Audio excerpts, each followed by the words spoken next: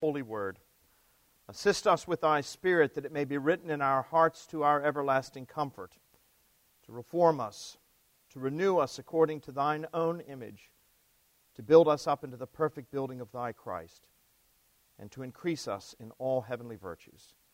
Grant this, O Heavenly Father, for the same Jesus Christ's sake. Amen. Well, obviously not everybody got the memo. We were still having Sunday school today. Or maybe they just didn't want to have to muscle through the smell of all that bacon back there as we get ready for the annual meeting.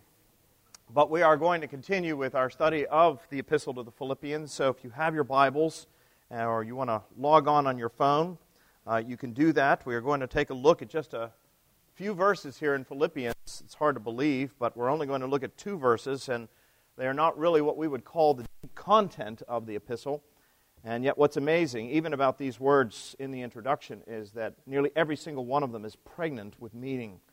So that's what we want to do today. So Philippians Chapter 1, verses 1 through 3. Paul and Timothy, servants of Christ Jesus, to all the saints in Christ Jesus who are at Philippi, with the overseers and deacons. Grace to you and peace from God our Father and the Lord Jesus Christ. I thank my God in all my remembrance of you. Well, we said last week when we first started this study of Philippians that this was a church that Paul had established on his first missionary journey. It's generally the case with Paul's epistles, not always, there are exceptions to this, but it's generally the case with Paul's epistles that when Paul wrote letters to churches, he was writing to churches that he had established, with whom he had a pastoral relationship, and oftentimes he was writing to address specific concerns in the life of those churches. That is certainly the case with the churches in Galatia, for example. Paul was deeply concerned about a group known as the Judaizers who were trying to come into those churches, infiltrate those churches, and suggest that in addition to believing in Jesus Christ, other things were necessary for salvation. And Paul wrote that epistle to the Galatians to correct that false belief. His 2 epistles to the church in Corinth are like that. There were all kinds of problems in the church in Corinth. I've described the church in Corinth as Paul's problem child.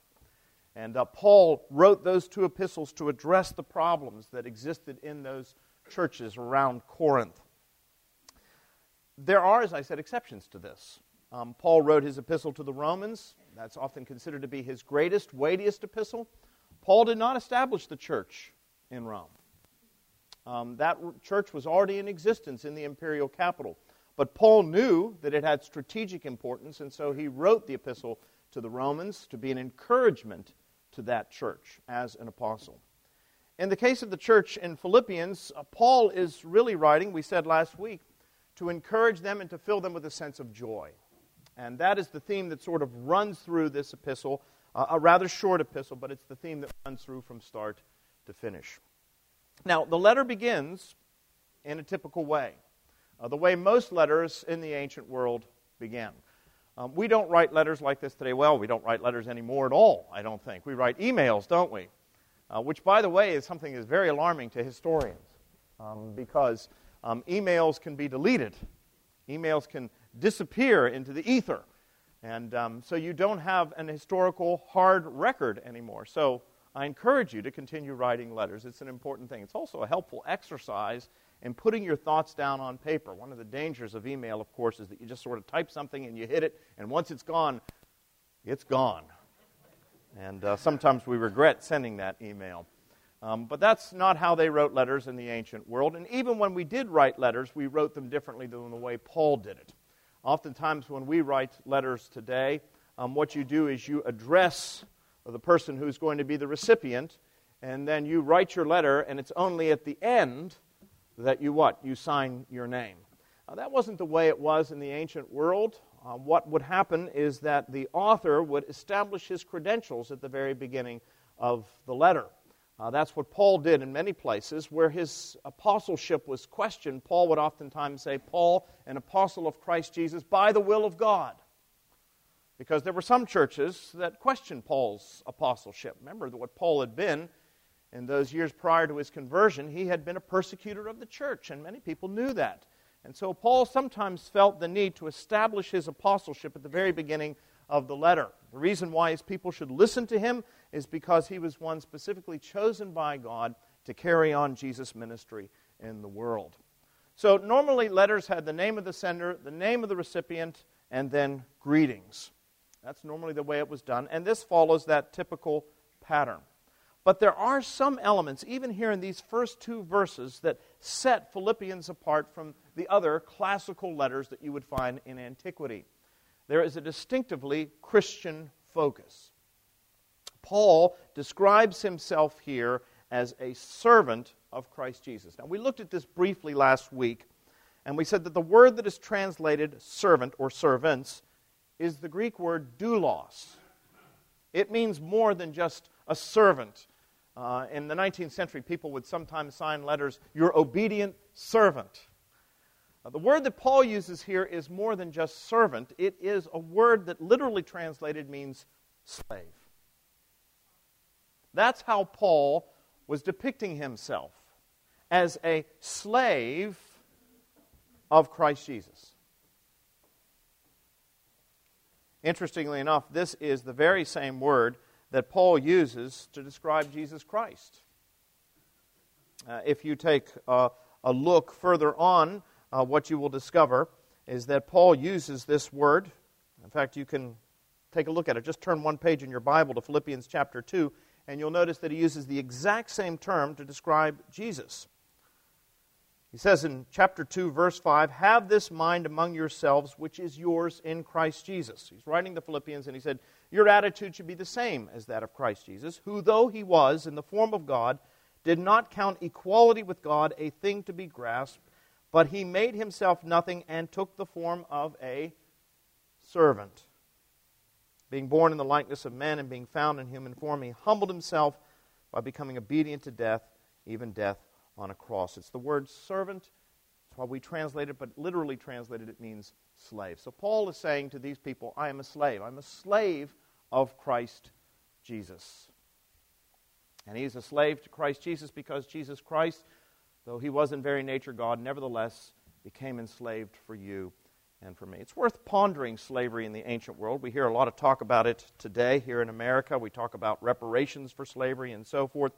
It's interesting to talk about slavery in the ancient world and what it was like.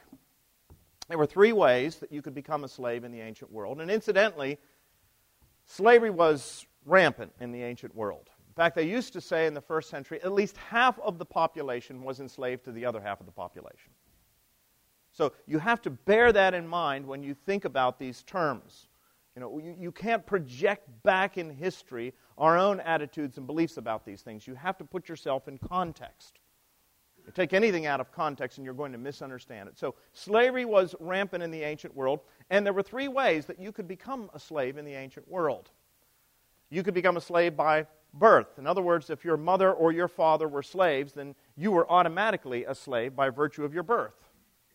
You could become a slave in the ancient world by means of conquest. That is to say, if another nation came in and defeated your nation in a war, then you automatically became slaves, vassals of the conquerors. Incidentally, this is really what the Jews were at the time that Jesus was operating. They were, for all intents and purposes, slaves of the Roman Empire. And Jesus actually got into an argument with the Pharisees and the religious leaders on this point on one occasion. We're told that they were arguing back and forth, and Jesus was telling them that they were basically enslaved, and their answer was, "We are the children of Abraham and never been the slaves of anybody." Which was an extraordinary thing for them to say, because if they knew their own history, and of course they did, they had been slaves any number of times. In fact, at the time that they were delivered from their captivity in Egypt, they were what? Slaves. And they'd been slaves to the Babylonians, and they'd been slaves to any number of people, and for all intents and purposes, as I said, in the first century, they were slaves of the Romans. So slavery was rampant in the ancient world. You became a slave by birth, by conquest, or by debt. In other words, if you acquired a massive debt and you were incapable of paying it off, you became a slave to the person to whom you were indebted. Now, Paul describes himself as a slave. Here's what's interesting. All three of these ways that a person became a physical slave in the ancient world correspond to the way that you and I are slaves. You may not think of yourself as a slave, But this is the teaching of the Bible, that you and I, every single one of us, is a slave. We are slaves to sin. A slave is not free to do what he wants to do, is he? He is bound to his master. Well, there's a sense in which you and I are slaves to sin. If you don't believe me, just think about what Paul says. The very things I want to do, I do not do.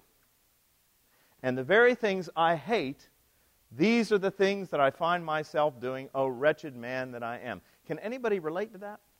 Are there any moments in your life when you know that there are certain things you want to do, certain things you know you ought to do, but you discover that you have not the power, the wherewithal to do them? The desire, but not the strength. How many of you have ever been there? Or there's those other things that you know you ought not to do, but you nevertheless find yourself falling into them over and over again. An older generation called these besetting sins. If you can relate to that, then you can understand what Paul means when he says we're slaves. And sometimes we look at ourselves and we say, oh, goodness, how did I fall into that wretched man, woman that I am? Who's going to deliver me? You know, there are just some people. There are just some people in your life, let's be honest with you. You have every intention of treating them with respect or with dignity and with love, and they just say one thing that sets, you know those people that just sets you off. And you say the wrong thing, and you walk out of the room and you say, I just can't believe I did that. That was oftentimes my relationship with my father, to be perfectly honest with you. There were just times when he just knew how to get under my skin. I mean, he had a master's degree in it. I mean, he could really do it. And then I would shoot off my mouth, we'd get into an argument, I'd walk out the room and say, now, I know better than that. If you can relate to that, then you understand what it means to be a slave. And the Bible says, in the same way that you became a slave physically, you become a slave to sin. We are all born into it. David in Psalm 51 says, before I was even born in my mother's womb, I was a sinner. We are all OS positive. Original sin positive. This is one of the reasons why one of the first words that children learn to say when they come out and they begin to talk is, no. St. Augustine said, the innocence of children has nothing to do with the purity of their soul, just the smallness of their stature. The older they get, the more capable they are of getting into trouble. So we are born into it. Proverbs also speaks of sins that have control over us, that reign over our lives. So there is a sense in which we are conquered by sin. And then, of course, we become slaves by debt. Paul says the wages of sin is death. That's the payment for it. That's the penalty for it. So there is a sense, Paul says, in which we are all slaves. Now, just as you could become a slave in antiquity in three ways, there were three ways in antiquity for you to gain your freedom. One way was you could earn your freedom. A slave, for example, who did some great service for his master or in service of the state, the empire, could be granted freedom. We know that in the 19th century. Slaves were oftentimes freed by their masters because they did something that was deserving of freedom. And so in the ancient world, you could earn your freedom. You could actually purchase your freedom. If you were indebted to your master, you became their slave, but it was one of those things where you were more like an indentured service. You worked off the time. And so it was possible, with enough time and enough energy, that you could actually purchase your freedom. Slaves in the 19th century in the South could actually, from time to time, earn money and purchase their freedom, and purchase the freedom of their children or their spouse. So you could do that in the ancient world as well. It could also be granted to them. The master could die, for example, and free all of his slaves at the time of his death. What is interesting, though, is that when it comes to our liberation from the power of sin, from the slavery that we have, none of those things work. Paul is very clear. You and I cannot earn our freedom from sin. Try as you might, it will not work. You cannot purchase your freedom. How good do you have to be in order to become a citizen of the kingdom of God? Anybody know? Perfect. Jesus said, "Be ye perfect as your Father in heaven is perfect." And here's the problem with that. Even if you and I could be perfect from this point forward to the end of our lives, we would still have to deal with all of the sins that we've committed before this point. So it is perfectly impossible, Paul says, to purchase your freedom. You can't earn it. You can't purchase it. Your only hope is to have it what? Granted to you. Granted to you. This is one of the reasons why that great hymn, Rock of Ages, I think we sometimes think of it as a Baptist hymn. You know, Rock of Ages. It's not in the Episcopal hymnal. But let me tell you something. It was written by an Anglican. Augustus Toplady was an Anglican. So take that, Baptist Church. But listen to these three stanzas because it sums up the human condition and the only hope that we have. Rock of ages, cleft for me, let me hide myself in thee. Let the water and the blood from thy riven side which flowed be of sin the double cure, cleanse me from its guilt and power. Second stanza is critical. Not the labor of my hands can fulfill thy law's demands.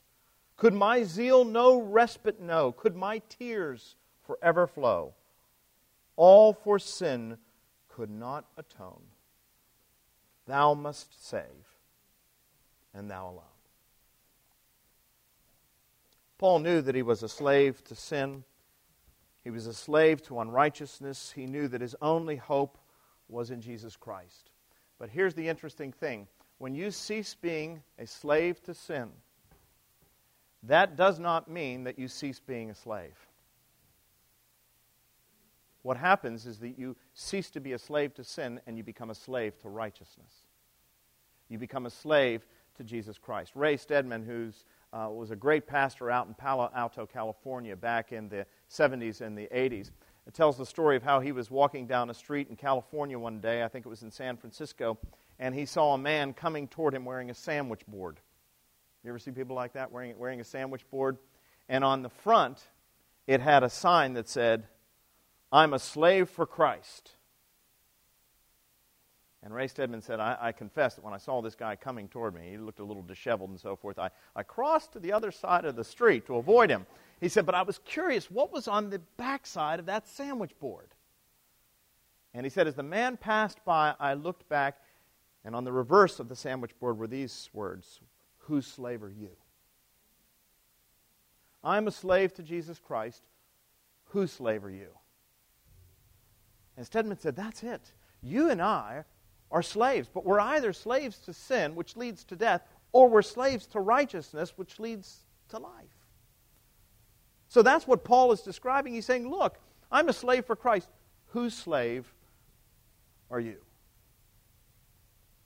But none of us, my friends, none of us is truly free unless the Master sets us free. And it's not free to do anything we want. It's free to do the things that up to that point we were incapable of doing. That's true freedom. The best way I can describe this, and I think I've used this illustration before, is I had a seminary professor who grew up, and his mother forced him to take piano lessons. And he hated it. And he and his sister had to take piano lessons. They despised it. And he said, every day I would go in there, forced to sit down at the keyboard and play the piano. And he said, I hated it, and I would see my friends going by in the window with their baseballs and their bats, and they're ready to have a pickup game, and my mother's making me be enslaved, that's the way he put it, to the piano. He said, finally, I made my mother's life so miserable that she said, you know, Dick, if you don't want to do it anymore, you're free. Go. Get out of here.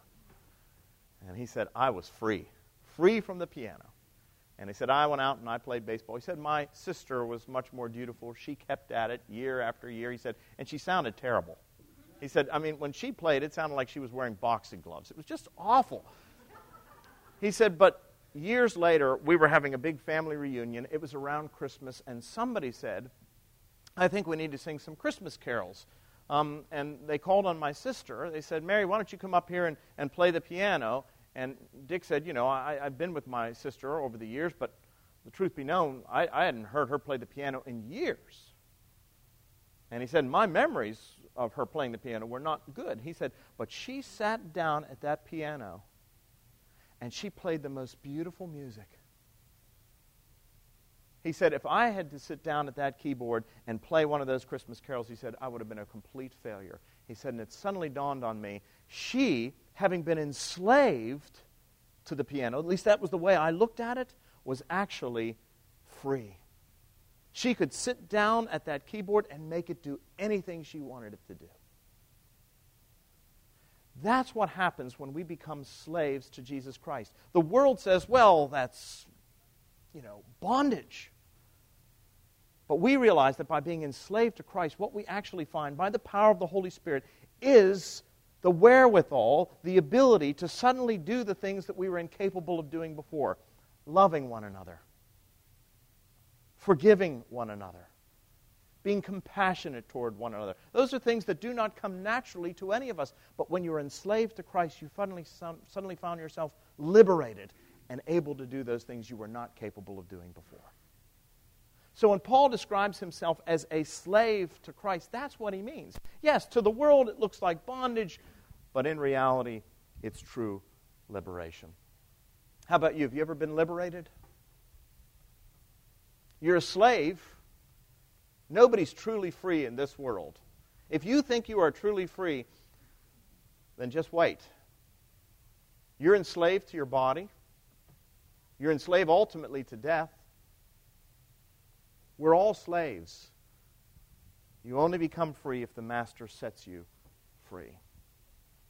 But Paul not only describes himself as a servant of Christ Jesus, he writes to the saints in Christ Jesus who are at Philippi, with the overseers and the deacons. Now I said every one of these words is pregnant with meaning, and that is the case with the word saint. The word literally translated means sanctified one. To be a sanctified one means to be set aside for a purpose. That's what it really means. A saint is someone who's been set aside for a specific purpose. It is not a special class of Christian. When you think of a saint, what do you think of? Who's the first person that pops into your mind, aside from the rector? Who's the first person that pops into your mind? Mother Teresa. I mean, generally, that's what most people say. Mother Teresa. That's a perfect example of a saint. And why is Mother Teresa a saint? Well, the answer is because of all the wonderful things she did for other people, she's a saint. Because that's what we think of. A saint is somebody who does remarkable things, and as a consequence of their hard work, their efforts on behalf of others or on behalf of God, they go through this process of apotheosis by which they become, miraculously, a saint. And they achieve this coveted status. The Roman Catholic Church actually has a process by which a person becomes a saint. It's a process of canonization. And it is long and elaborate. If a person is going to be elevated to sainthood, there are a number of things that have to happen. First of all, they have to have lived a worthy life. Second of all, they have to have performed some miracle, or some miracle has to have been performed in their name following their death. And then there is actually a trial where there will be an advocate on one side who will present all the merits before an ecclesiastical court, all the merits of the individual. And then, of course, you can't just present their merits, you have to present their demerits. And so there is an advocate on the other side who is called, listen to this, the devil's advocate. That's where the expression comes from. So you have an advocate on the one side that is speaking to the person's merits. You have somebody on the opposite side who is speaking to their demerits, the devil's advocate. And then what happens is the court votes on it. And then they go through a process of beatification, and it still goes on until eventually you are declared to be a saint. It is a long, drawn-out process, and it all depends upon what? The person's works, their accomplishments. And when most of us think of a saint, that's what we think of. We say, oh, she was married to a very difficult man. She's a saint. Isn't that the way we speak of it today? I mean, let's be honest. That's what we think of when we think of a saint. We think of somebody who is a super Christian. Well, I want to correct that view because the Bible is very clear. The New Testament is very clear.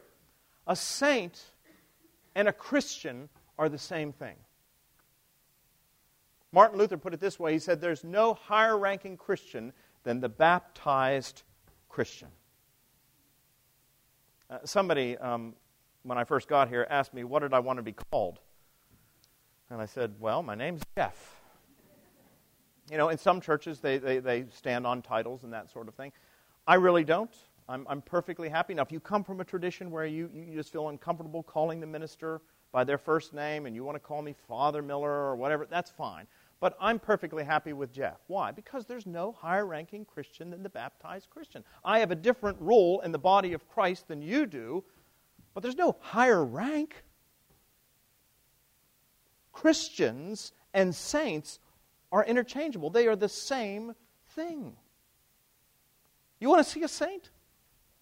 You want to see a saint? Look around this room. Every Christian in this room is a saint. You are someone who's been set aside for a purpose. So, Saint M is sitting up here on the front row. And it's not by virtue of anything that she has done. It's by virtue of what Christ has done on her behalf. That's what Paul is saying. So he's writing to these people in Philippi, and he's calling them saints. Now, that doesn't mean that they're perfect. How many of you have discovered in your life in the church that Christians are not perfect people? Saints are not perfect people. Saints are redeemed people.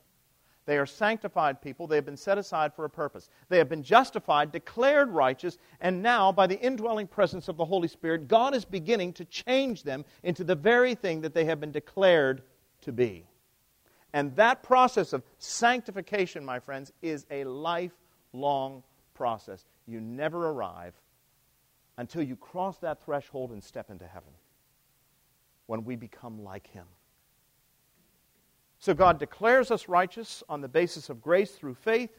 He then begins to, through the presence of the Holy Spirit, turn us into the thing that He's declared us to be. But we are, by virtue of the fact that we are Christians, saints. That being the case, would you treat a saint differently than you would treat somebody else? As brothers and sisters in Christ, we ought to treat each other with the greatest of respect. So Paul and Timothy, slaves of Christ Jesus, writing to the saints in Christ Jesus who are at Philippi, with the overseers and the deacons. These are words that are of importance to us. The word that is translated here as overseer, sometimes in other translations is the word elder.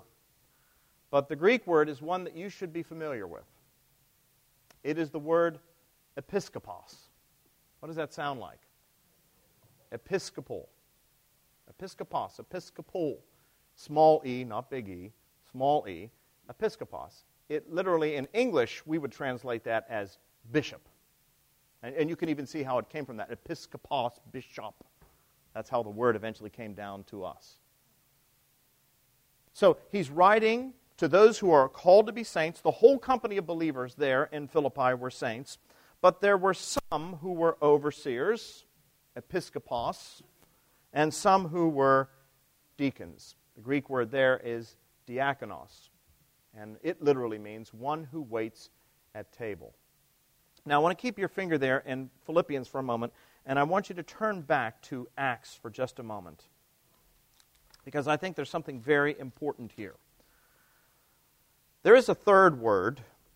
It's not used in this particular passage, but it is used elsewhere in the New Testament, and some people have made a distinction between two of the terms. The third term is presbyteros. It can also be translated as elder or overseer. It's the word that Jesus uses in Matthew chapter 15. And in Titus, Paul's letter to Titus, he uses episkopos and presbyteros interchangeably. Presbyteros is also a word that should be familiar to you. What do we get from that? Presbyterian. That's right. So you have three groups of leaders in the church that Paul is addressing: the episkopos, the overseers, the presbyteros, the elders, and the diakonos, the deacons. Now, they're all saints, they're all Christians, but Paul is telling us that there are different roles within the body of Christ. What are those roles? Well, if you take a look at Acts for just a moment, chapter 6, you get a picture of what life was like in the early church and the role in particular of the episkopos and the diakonos. Look at chapter 6, verse 1. Now, in these days when the disciples were increasing in number, the disciples here does not mean the 12, it means all the followers. Disciple could be translated as saint or Christian here in that passage. The church in those early days was growing exponentially. Do you realize how quickly the church grew in those days? I mean, they had a problem, and it was a church growth problem. We're told there were about 120 believers after the crucifixion of Jesus Christ and His resurrection. Just about 120. Not many. Those huge crowds up in Galilee have really disintegrated. There's only about 120 believers is the way Acts chapter 1 describes it. Until Pentecost.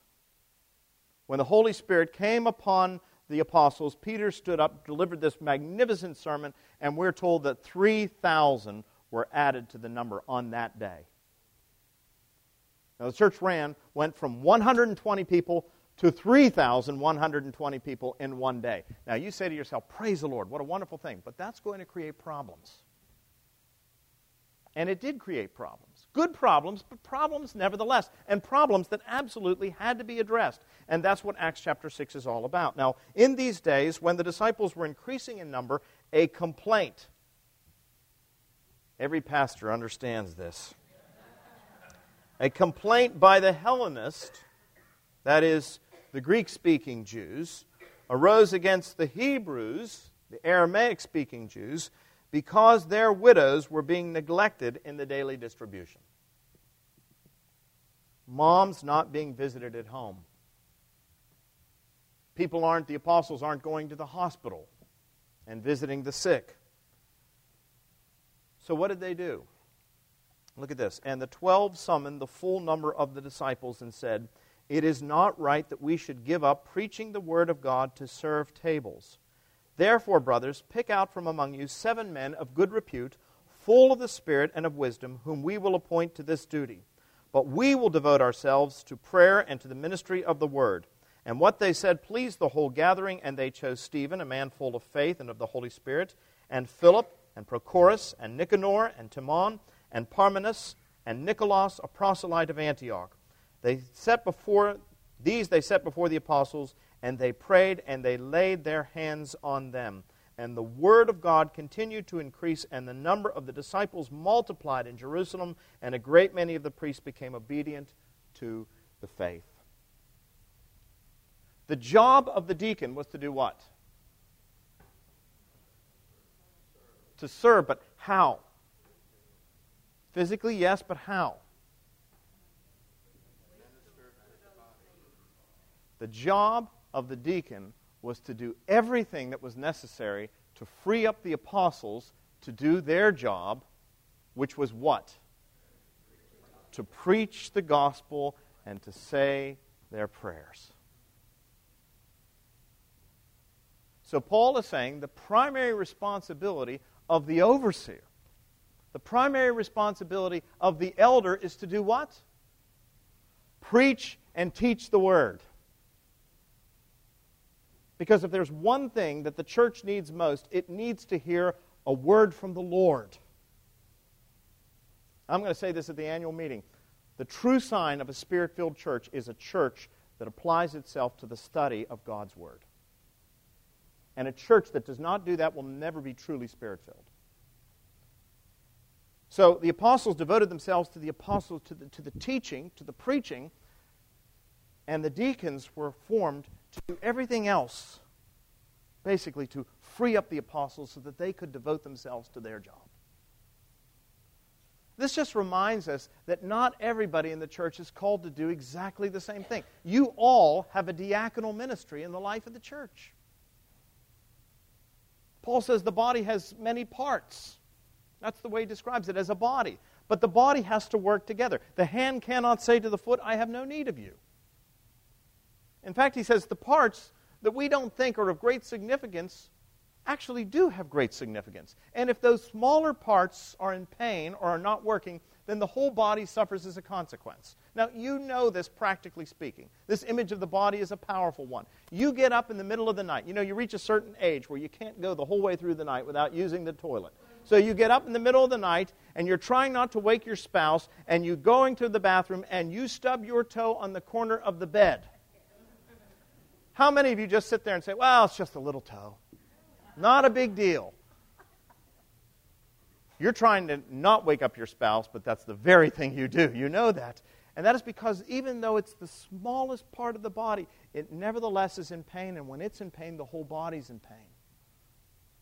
And so Paul is saying, he's addressing the overseers and the deacons. We're all saints. We all have a common cause, but we all have a different role in the body of Christ. And if the church is going to be effective in sharing the gospel with the world, the clergy can't do it all. So often, we treat Christianity as though it's a spectator sport. Question. How many people are on a football field? 22 people on a football field. How many people at an NFL game are up in the stands?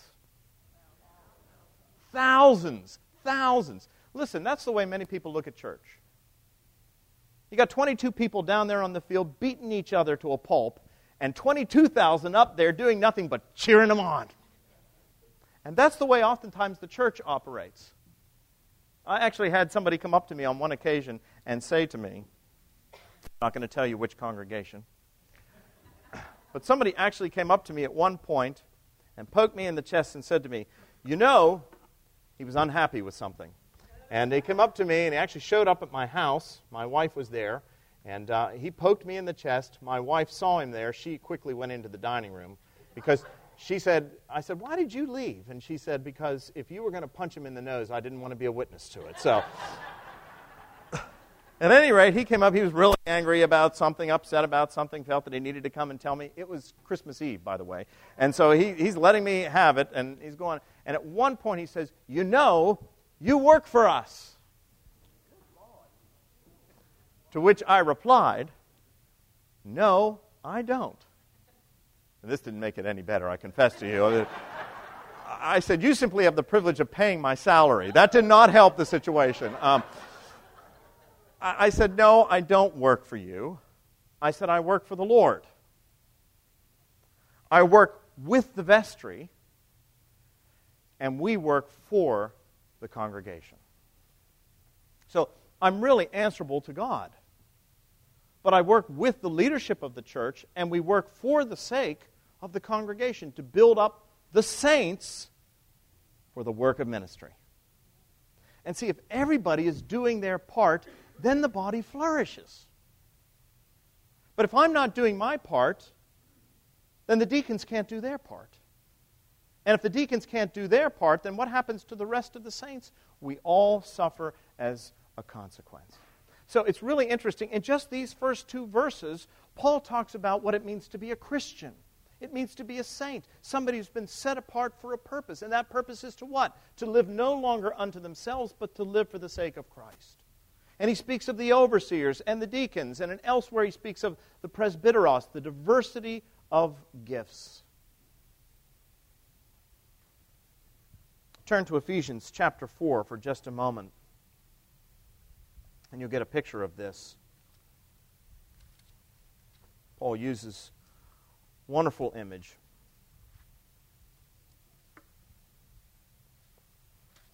Chapter 4, beginning at verse 11.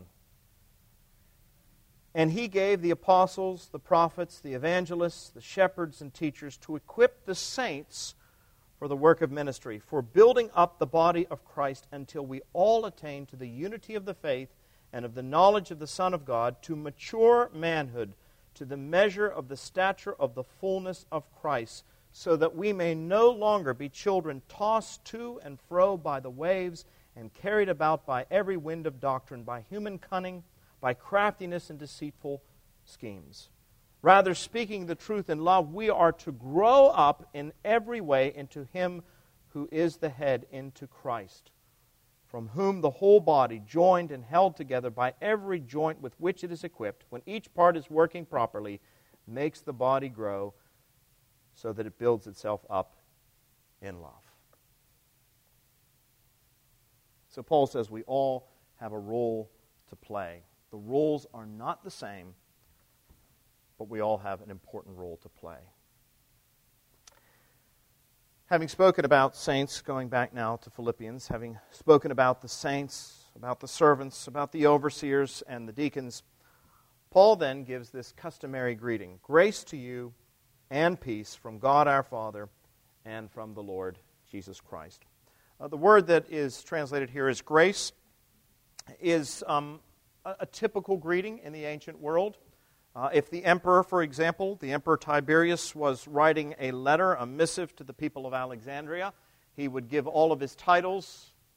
He would say Tiberius, Emperor, King of the Romans, whatever it may be, and then he'd get to the end, to the people in Alexandria, greetings. That was the typical way of writing letters. But as I said, Paul puts an atypical Christian twist on what would be a normal pattern for writing a letter. What is interesting is that in normal Gentile greetings, this word that is translated as grace is always in the verb form. When Paul uses it, he uses it in the noun form. Charis. It's the word from which we get charity, incidentally. And Paul is really saying the grace, not just greetings, but the grace. Not just grace, but a specific grace. The grace of God. That's how Paul uses the term. And what is interesting is that he also uses the word peace. Now, here's where Paul does something really unusual.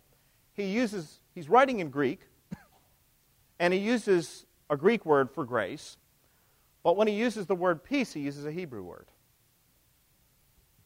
The Hebrew word is shalom. Shalom. This is a greeting even in Israel today.